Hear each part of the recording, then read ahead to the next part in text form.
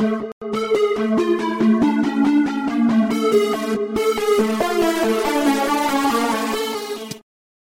and welcome to episode 76 of the Skipper's View podcast. This episode is presented by SeatGeek, who is sponsoring today's episode. But this is the first episode we're doing this, so I need to get this right. Use code Skipper's View to get $20 off their first purchase on SeatGeek.com. The link will be in the description of the podcast, YouTube, and on our Twitter and Substack. So on today's episode of the Skipper's View, we have a special guest with us, Dan Evans. His resume is pretty thick, so I'm going to go list off some of it real quick. From the beginning, so I'm going to go all the way back to Chicago. So 20 years, born and raised in Chicago, became the assistant GM and director of baseball operations for the Chicago White Sox. He then moved on as baseball operations consultant for the Chicago Cubs. And then this is something we're going to talk about because I want to get inside your head. You went out to California, 3 years as GM for the Dodgers, second best winning percentage ever by a Dodgers GM. You brought in a bunch of players, which we'll talk about as well. You then spent 3 years as special assistant to the GM in Seattle, spent 5 years in Toronto. Your Twitter was named the top 100 must-follow sports business Twitter accounts in 2014. You might be the best immaculate grid player on Twitter right now. I've been scrolling through your Twitter to see your rarity scores, and it's very good. And then most recently, you work for Athletics, ESPN, Baseball Prospectus, Society for the American Baseball Research, and this Iowa ballpark. Also, I can't tell for sure, but do you teach college classes? I do. Yeah. So Professor Dan Evans as well. So to start, first off, thank you for coming on. We're really excited to have you. And thanks to both of you guys. I would have wore a jersey if you had told me, Dean. You know what? I always wear this, or I have a sweatshirt with our logo on it, and that one's in the wash, so I just threw this on. I like it. And yeah, I want to know where your affiliations are, but let's talk first. Like, what are you doing right now? So, I mean, I was going through your LinkedIn, your website, everything. It just seems like you're doing a million things still. Yeah, I am doing a million things. And first of all, guys, it's really nice to join us. So thank you. I'm kind of a restless guy who has been, I don't know, an 18-hour-a-day guy my entire life. Even when I was going to high school, I was playing multiple sports, and that's just who I've been my whole life. And I just find that I have a lot of interests and a skill set that fuels those interests. And good and a bad thing because it keeps me really busy, but this is a time of my life where I should be at Topgolf today, or I should be hanging out with my dog or something, and instead, I'm mourning the loss of Peter Seidler, who was a good friend, and it's just, what I've been very lucky, guys, and I'll just be very, very honest with you. I fell into an internship at the age of 20 as a junior in college at DePaul University, and that little 5-ounce ball gave me 4 decades of fun all over the world, jobs I never envisioned, meeting people I never thought I'd meet. And I think, for a lot of people, the general manager position is like the be-all, end-all, the thing that caps it off. It was just the first half of my career. And I'm really proud of what I've done since, but I'm prouder of the relationships that I have because of the game. And that, for me, is what I treasure most in the world.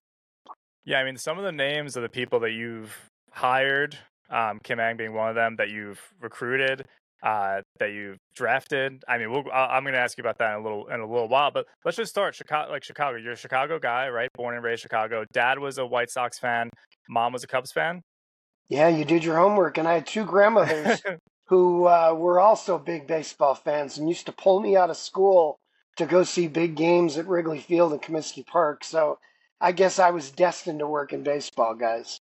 Which team did you lean more towards? Well, I tell my buddies that I always was partial to the team who paid me. But when I was a kid, I was about 15 minutes from Wrigley Field on the north side of Chicago. And I got out about 2:20 in the afternoon in elementary school.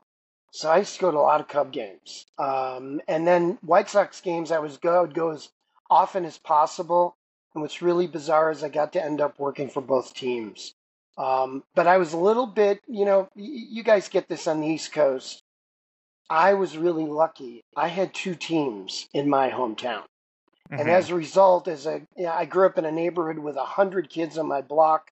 We played baseball, basketball, football, hockey 24/7. I swear to God, school got in the way, so did sleep.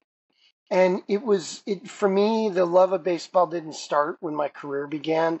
I was going to games when I was 7, 8, 9 years old with family members. So I think I leaned more to the Cubs, but I certainly cherished my time with the White Sox because I had parents who liked both, one of the two teams. So I had to play it right down the middle. Yeah. So you go to Chicago. Is your you said internship. So is your first what's your first role with the White Sox? My first role with the White Sox was an internship. Thank you, Ray Meyer, the former head coach at DePaul University, for steering me to the interview. Um, I bounced between public relations and baseball operations and listened to the people that I had on my staff. And this is why I became, what I became. John Bowles, Charlie Lau, Jim Leland, Ken Baldessari, whose father is one of the greatest SIDs in the history of college athletics. Jack Gould, a national award winner. He was just an incredible fighter pilot. So I had phenomenal people around me, and I'll be honest with you guys, I am the luckiest guy in baseball because I was surrounded by huge talent. And I remember my dad saying to me one day, my dad said, "Listen, just shut the hell up in meetings. Listen to what these guys are doing. You're around some of the smartest people in the game, and you're so lucky to be a part of it." And he was dead on. Because you were like what, early mid-20s when you started with the White Sox, I or was a 20, junior in college, Dean. and In that's fact, insane. I had a Shakespeare professor who didn't like the fact that I missed a class because of opening day. And I came back to my apartment and I was like, how could anybody, get mad at something like that? And I had another teacher say to me, "Hey, don't worry about it. Just enjoy what you're doing. You do internships to find out what you're going to do." And the Yeah. best thing about it, Dean, when my internship was over, the strike hit, and they told me I could keep working for free, or I could ask for a job and they'd have to lay me off because of the strike. Well, I was a kid, and I was in my senior or going into my senior year, summer break, and I just thought I'm going to learn as much as I can. I had Tony La Russa as my biggest mentor at It's that insane. time. So, very honestly, guys, that probably wouldn't happen today. Just we had 19 people on the staff. That's all we had. It gave me an opportunity to really grow and learn and be around great people and learn how much I loved the sport because my plans were to be a criminal prosecutor. That's all I wanted to do. I had already clerked the previous summer, and I'm just like, this is what I want to do. And then all of a sudden, opening day in '81, Fisk, a New Englander, hits a bomb on opening day of Grand Slam, and the ballpark erupted like it never had when I was there in the past. And I went, "Wow, this is fun," and I'm here. This is pretty cool, and it led to 40 plus years in the game. Yeah, when I was first going through your LinkedIn, I said, "Oh man, is this guy like not that you're not that's bad if you're old, but I was like, this guy's got to be like 80, 85 years old because Absolutely, you started so young." I was, So and that's a plus and a minus because I was around people who were a lot older than me, and at that time I was bringing very new things into the game. mhm. Now you go to the Cubs for what is it, a year? 6 months. 6 months. Okay. How is the move? What's it like? Like, was it difficult for you to move out of your hometown, your home state, and go to Los Angeles? Personally, side note, me and Brett have been to LA. I was not a Los Angeles fan. I didn't love the city itself. I get it. So what was that? What was that change? And what was the motivation? Like, obviously it's the Dodgers. So I mean, I know Yeah. what the motivation is. But how difficult was that to go from Chicago to Los Angeles? Guys, you know what? I grew up in my hometown. Well, I didn't really grow up. I got older. I tried never to grow up completely. I went to, college in my hometown at DePaul. No GPS necessary there to this day. My family's all there. I have really strong ties to the town. But my father gave me some great advice, and he said, "Listen, you've conquered this town, and you've really had a lot of fun, and you've done some great things. Going to Los Angeles and fixing the Dodgers could really help the rest of your career. But most importantly, what else can you really do here in your career?" And it was a real adult conversation with his adult son. and Hmm. at the time, yeah, it was hard. It was real hard. I remember our family was crying on our way to the airport, just realizing, that everything we had. I lived in this idyllic North Side neighborhood. I had a massively bad commute to Comiskey Park and then a great commute to Wrigley Field.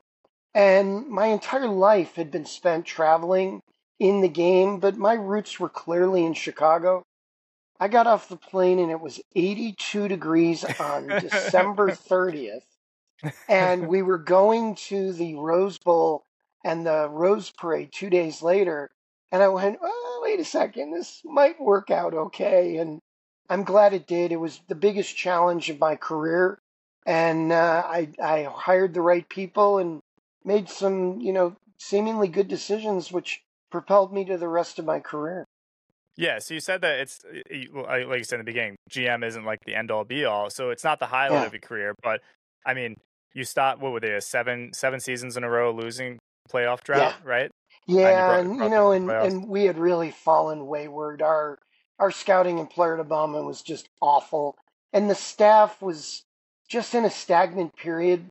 So luckily, I had some great contacts in the game, and I just refreshed the Dodgers. But just a quick aside, Don Drysdale was one of my mentors. He was one of the broadcasters of the White Sox, and Don used to tell me about the Dodger way, and I had so much respect as a result. But I'll tell you when it hit me. It hit me opening day. My second year, I'm looking out. We got a full house in the ballpark. I can see the foothills, and I'm just like, oh my, this is absolutely so much fun. I loved living there. I lived in Pasadena, La Cañada. I didn't worry about the traffic because I didn't have any traffic where I was. But the Dodgers were a really special brand that I was able to revitalize. And that alone, I mean, hanging out with Vince Scully on buses. I mean, come on, guys. This is, Yeah, you know, it's that that's a pretty good world. the stories that you have must be insane. I'm gonna ask you a Jordan story at the end because I have to ask that. That just Sure. makes sense. Is there a highlight though? Is so some of the hires, like Kim Eng ends up being the first female general manager. Is there like a highlight for you in terms of whether it be personnel or players, like that you brought on? That you're like that if there's something that I did there, like that to me is means the most. Could be small, could be Wow. big. Um, I think Edwin Jackson making his major league debut against some big left-hander, Randy Johnson, in Arizona. He throws 6 innings. He just dealt after being a converted outfielder about a year earlier. That was a good one, but I'll tell you more than anything was but sitting around my staff at the end of my first half season, and Kim had joined us. And just seeing the staff we had assembled, we had 8 former big league general managers, 5 former general managers, all done very candidly on purpose. I felt I needed to surround myself with the best answers. And I had Hmm. Tommy Lasorda about 10 feet to my right. And I looked around the room and I thought, all right, this is what I wanted to do. I wanted to run a ball club, but I wanted to run it the way I wanted to run it. And luckily, the people who owned the club at the time and ran the team at the time gave me absolute full reign of the club. And we did some great things as a result. Yeah, I was, and I'm gonna now list off just some names of players that you were involved in, both of the Dodgers, but also the White Sox, and kind of throughout your career. And if you could just give me like Hmm. which one you, and then we can jump into stories because I mean you just must be a story machine.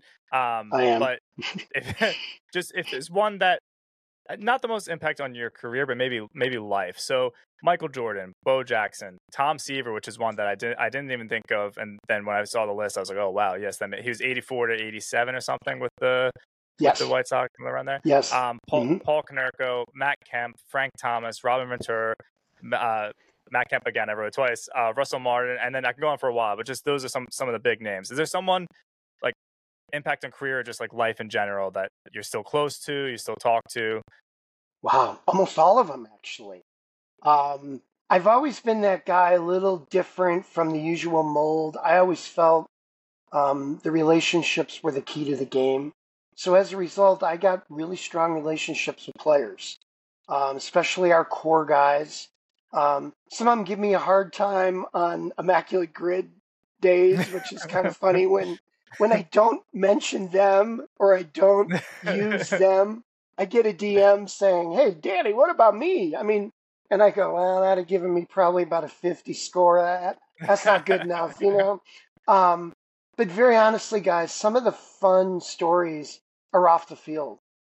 I just developed relationships with guys, and you work stupid hours in baseball. I mean, from early February until hopefully the end of October, you're doing 12 to 15, 18 hours a day. So for me, the relationships I gathered were incredibly fun and made it a really wonderful career. Frank Thomas, we draft. He goes out, takes the greatest batting practice round I have ever seen. Scared to death before, saying, "Danny, what do you expect?" And I'm like, "Just go out and swing the bat and just have some fun." And he made an absolute baseball cathedral cavern look small. He's putting balls on the roof. He's hitting the light tower. He's going upper tank all the time. Well, here I am now, 30 years later, and Frank is still one of my best friends. Seeing Robin Ventura a couple of years ago was one of the highlights of my year. And people like David Ross, Alex Cora, Dave Roberts, guys that are, big deals in the game today, these are some of my proteges. So, so I tend now, I root for people. I don't root for teams. And I think that's my first boss, Roland Heeman, telling me, "Listen, you're going to gain some great relationships. Cherish those relationships because they're what makes this game so special." And, people like MJ, I mean, Michael Jordan, Terry Francona, I mean, they were part of my everyday world in 93 or 94. And I love that I've had that opportunity. Yeah, I would love to just scroll through your phone's contact list. No, you wouldn't. So just give me, I mean, my dad's going to kill me because I should really ask a Seaver story, but give me a Jordan story first. It could just be one. Like, what's the funniest Jordan story you have? Because Sure, I easy. I feel like I have to. Terry Francona, Michael, and I are playing golf in St. Pete at a charity tournament. They're both a heck of a lot better than me. I'm like a 12 handicap. And we go in. Michael was really, really, and to this day, is loyal to his brand. So we go to McDonald's on the highway, and Mike's driving. I'm in the back seat because I've got a really short inseam. Tito's in the front. We order some food. The Range Rover is mobbed. I mean mobbed, okay? And, you're with one of the Beatles. I mean, that's what it's like. And he's an absolutely great guy. I love him. I love Michael Jordan. So he signed every autograph of every person, which is all I ever saw him do, which I, to this day, can't believe and respect so much. Well, we get up to the drive-through window. He hands the food back to me. I start delivering it. There's more people. He starts signing some more, and then we're done. And we start to pull away. And it turns out that Terry, in a really fun practical joke, ate his fillet of fish, ate his fries, and ate his orange and his chocolate shake. And Michael goes, "Terry, that's not funny. I'm hungry." And he goes, "Oh, we'll get you some more. Don't worry about it." He goes, "No. We're going to get it right now." And he pulls around and he gets right back in line. Well, Dean, Brett, I mean, I'm done. I've eaten my meal, okay? And Mike pulls up and he turns around and he says, "Danny, you want anything else?" And I said, Yeah, kind of like another chocolate shake. The one that, Terry drank, I never, it sounded so good. He signs again for everybody, and the three of us are laughing so hard, so hard. So we pull up out of the lot, and Francona goes, "Lesson learned. Don't eat your lunch." And he goes, "Exactly." He says, "And as a manager, you should have known better than that." And to this day, I don't think I've ever laughed harder in my life. And I, the way he treated everybody in that drive-through line was honestly remarkable. I have so much respect for the man as an athlete, as a competitor, but as a person, oh my gosh, he's just such a fun guy. yeah, that's I mean that's awesome that he just signed all the autographs. Would he? I mean, I'm assuming you're gonna say yes, but I have to ask it because I'll get hit if I don't. Do you think he would have made the MLB if he No doesn't go doubt. back in the start? No Oh, doubt. just Okay. no doubt. The progress he made in 1 year was extraordinary. I mean, Dean, he hit almost 280 in the fall league that year. Yeah. And he was really coming on. Playing the outfield, he was amazing. The stride length was incredible. He was Dave Winfield in defensively. I think he would have hit. He'd been an extra outfielder. Hmm. We were seeing him at 31, 32. Yeah. But I saw him play a lot that year, and I'll be honest with you, the progress he made from December when he started to learn how to hit to the fall league to the following spring training was a remarkable achievement. So I have no doubt he would have played in the big leagues. And does he like come to you for that? Like when he goes back to the Bulls, like does he come to you and tell you that? I was one of the people, yeah. Yeah. So, and I cherished that year with him. It was Yeah. unbelievable. I knew him a little bit, but I knew him great from that point forward, and I'm really lucky our paths crossed the way it did. I mean, that's awesome. Um, so I guess now we'll just jump into. I don't want to hold you too long. I know you got a busy schedule. Just like some Mhm. modern day questions, because obviously you're still Sure. very involved in the game. There's so much news going on. So Brett, if you want to just jump in, just some free agent questions that obviously everyone's talking about right now. Yeah. Well, first, Dean, I thought this was one of the best years baseball's had in a long time, and I'm an older guy, but I don't think old and I don't act old. And I love the Hmm. emotion. I love the display of emotion that we're seeing in the game. Some of that old school garbage that you couldn't show emotion, I couldn't stand it. We're seeing people from all over the world on a stage, unlike we ever have before. And with the advent of technology, we can watch them play all the time. I mean, I'm obsessed with Otani, Acuna, Julio Rodriguez, De La Cruz. I mean, these are guys I love. And I just think this was a fun season to watch. Free agents coming up, I was lucky enough when I was working for the Dodgers to cultivate a real awareness in Asian baseball. It was part of our mission. We wanted to get back and be the team that signed Hideo. So, we signed Hideo. That's one of the things we did. We had three Japanese players at one time. I cultivated a real awareness about Pacific Rim baseball. And for the last 25 years, guys, it's been one of my strengths. I've gone over there over 100 times. I've seen games in Japan and Korea, Taiwan, China. And as a result, some of the free agents that are coming over this year, I mean, these guys aren't names to me. They're people. Yeah. Like I saw Otani a ton in Japan before he came over, and I got some crap about some of the reports I wrote because I thought he would be, very candidly, exactly what he's become. I thought he would be the most exciting, stunning, dynamic player the game has ever seen. Luckily, I had two people in Alex Anthopoulos and Perry Manassian, two future GMs, that heard me loud and clear and recognized I wasn't embellishing.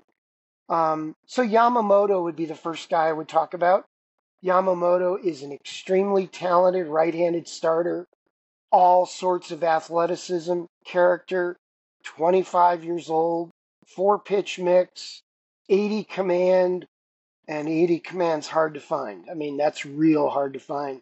Fastball's above average with high spin rate. His slider, his curveball have wickedly high spin. His curveball is ridiculous, and then his split has such below average spin that it just implodes. I mean, he's the king of the 55-footer swing and miss. So I think he's going to be a big time guy. I think he'll be the best starting pitcher on the market. Teams that have scouted him will go a long way trying to sign him. You're getting him in his prime. He is a dude, and he's really, really good. Big fan of Yamamoto. There's a kid, Lee, who's a Korean center fielder, plays for the Heroes, one of the teams in the capital. Above average defender, just a sweet looking hitter. Oh my gosh, he's got such a good swing, high contact rate. I don't think he'll have as much power in North America as he did in Korea, but this guy's going to be an above average player, a terrific outfielder. You know, how many center fielders can you plug in to be a really big offensive contributor? I think we're going to, he's kind of been under the radar, broke his ankle or fractured his ankle in July, and as a result, there's not a lot of footage out there, but I've seen this kid, and he's a good-looking player. Then the last guy I would mention is another left-hander named Imanaga, former Yokohama Bay star. He played for Alex Ramirez, who is a Venezuelan who's had a lot of time in the States as a minor leaguer. As a result, he's got a very aggressive approach. Left-hander with a good arm, plus fastball, good command that's gotten better, really high spin. So he's a north-south guy, pitches up in the zone a ton. I think he's going to be a very sneaky contributor right off the bat. He's going to be Senga-like without the split. It's slider change instead of the death fork. But what we're seeing, guys, is we're seeing guys come over and compete at a really high level in the big leagues. And, so the freakiness for some people about guys coming over from another country. Well, our game is about 35% international now, so we shouldn't be surprised like we were years ago. Yeah, no, well, the one question I do have, do you think that, because in Los Angeles, I think, again, there's a very strong Japanese community.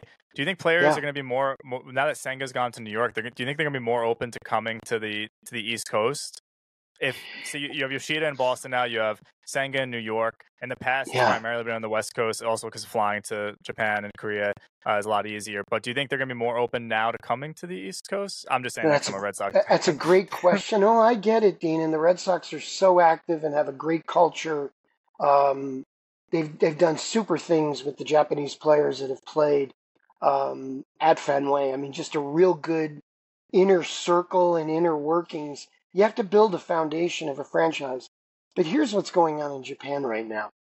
Nomo came over in 95. Each only know Japanese players playing on TV, at 8 o'clock in the morning. So their game's at an all-time high, and their awareness of the big leagues is at an all-time high.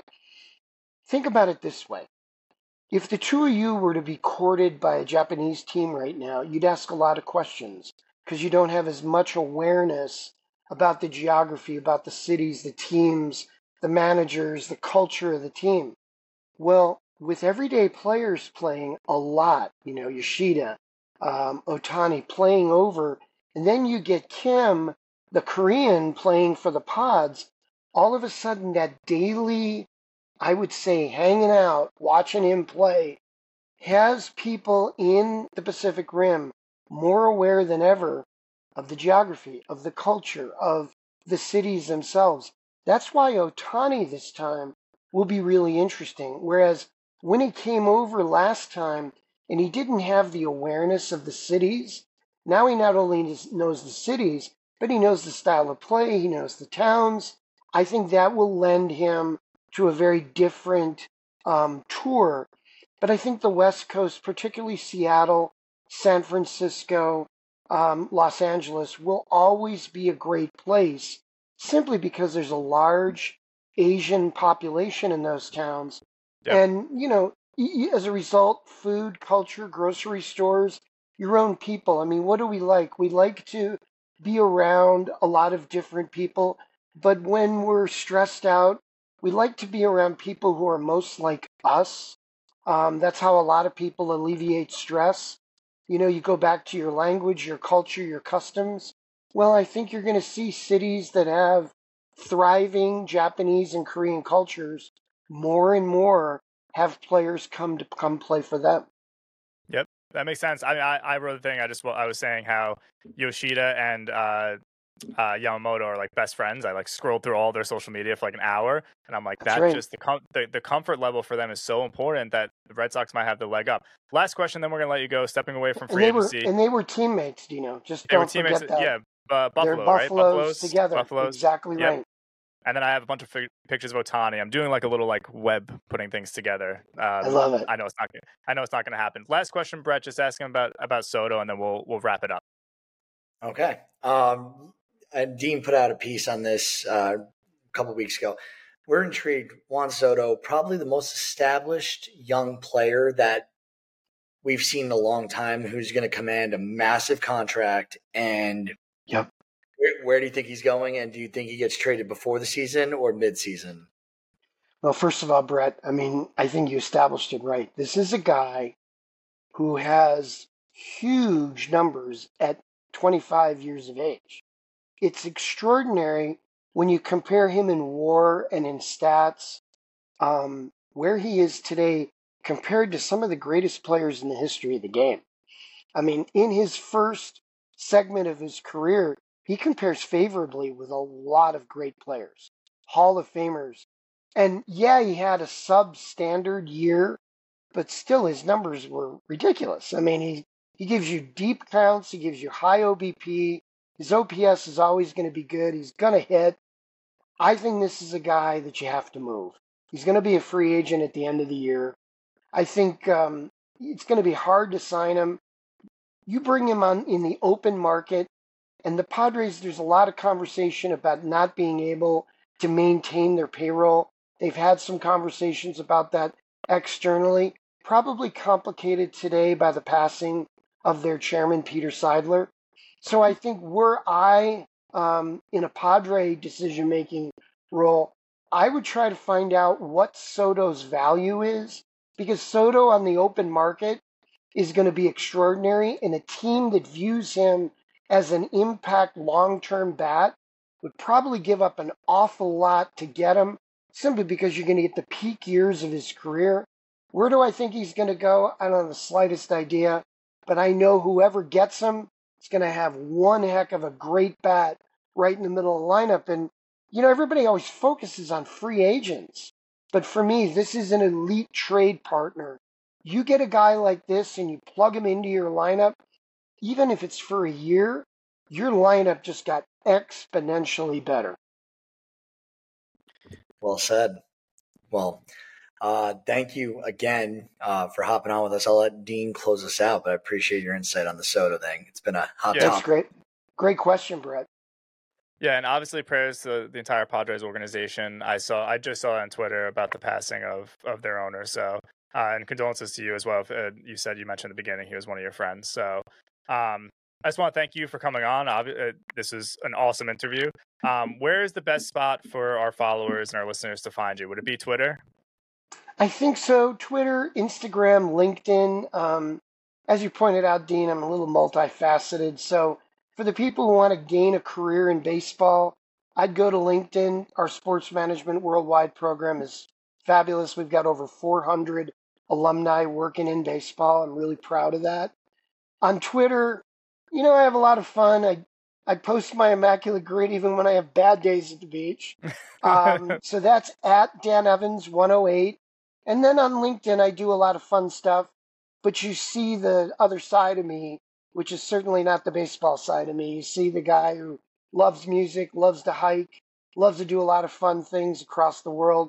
And the other thing I'd like to encourage everybody is if you're a baseball fan, I'm on the SABR board of directors, and I'm really proud of the fact that we are I think we are the ultimate eyes and ears of the game. I think the community that is baseball worldwide is always looking for a place to kind of gravitate. No matter what your interests are in baseball, we've got that silo in Sabre. Yeah, we're nerds and we're proud of it, but we're not just stat heads. We're stadium crazy people. We're people that are crazy about women in baseball, analytics. There's all sorts to gather. So I think those are my, I think, best magnets. But the big thing for me is I'm still active and still very dialed into the game. And, I just enjoy the sport. Awesome. So I actually just opened up the Sabre website real quick and I see your little bio. So I'm going to take all of that. I'm going to put it into the link, into the description of the YouTube video and everything. And again, just thank you for coming on. You're welcome, guys. Thanks a ton. I appreciate your time. All right.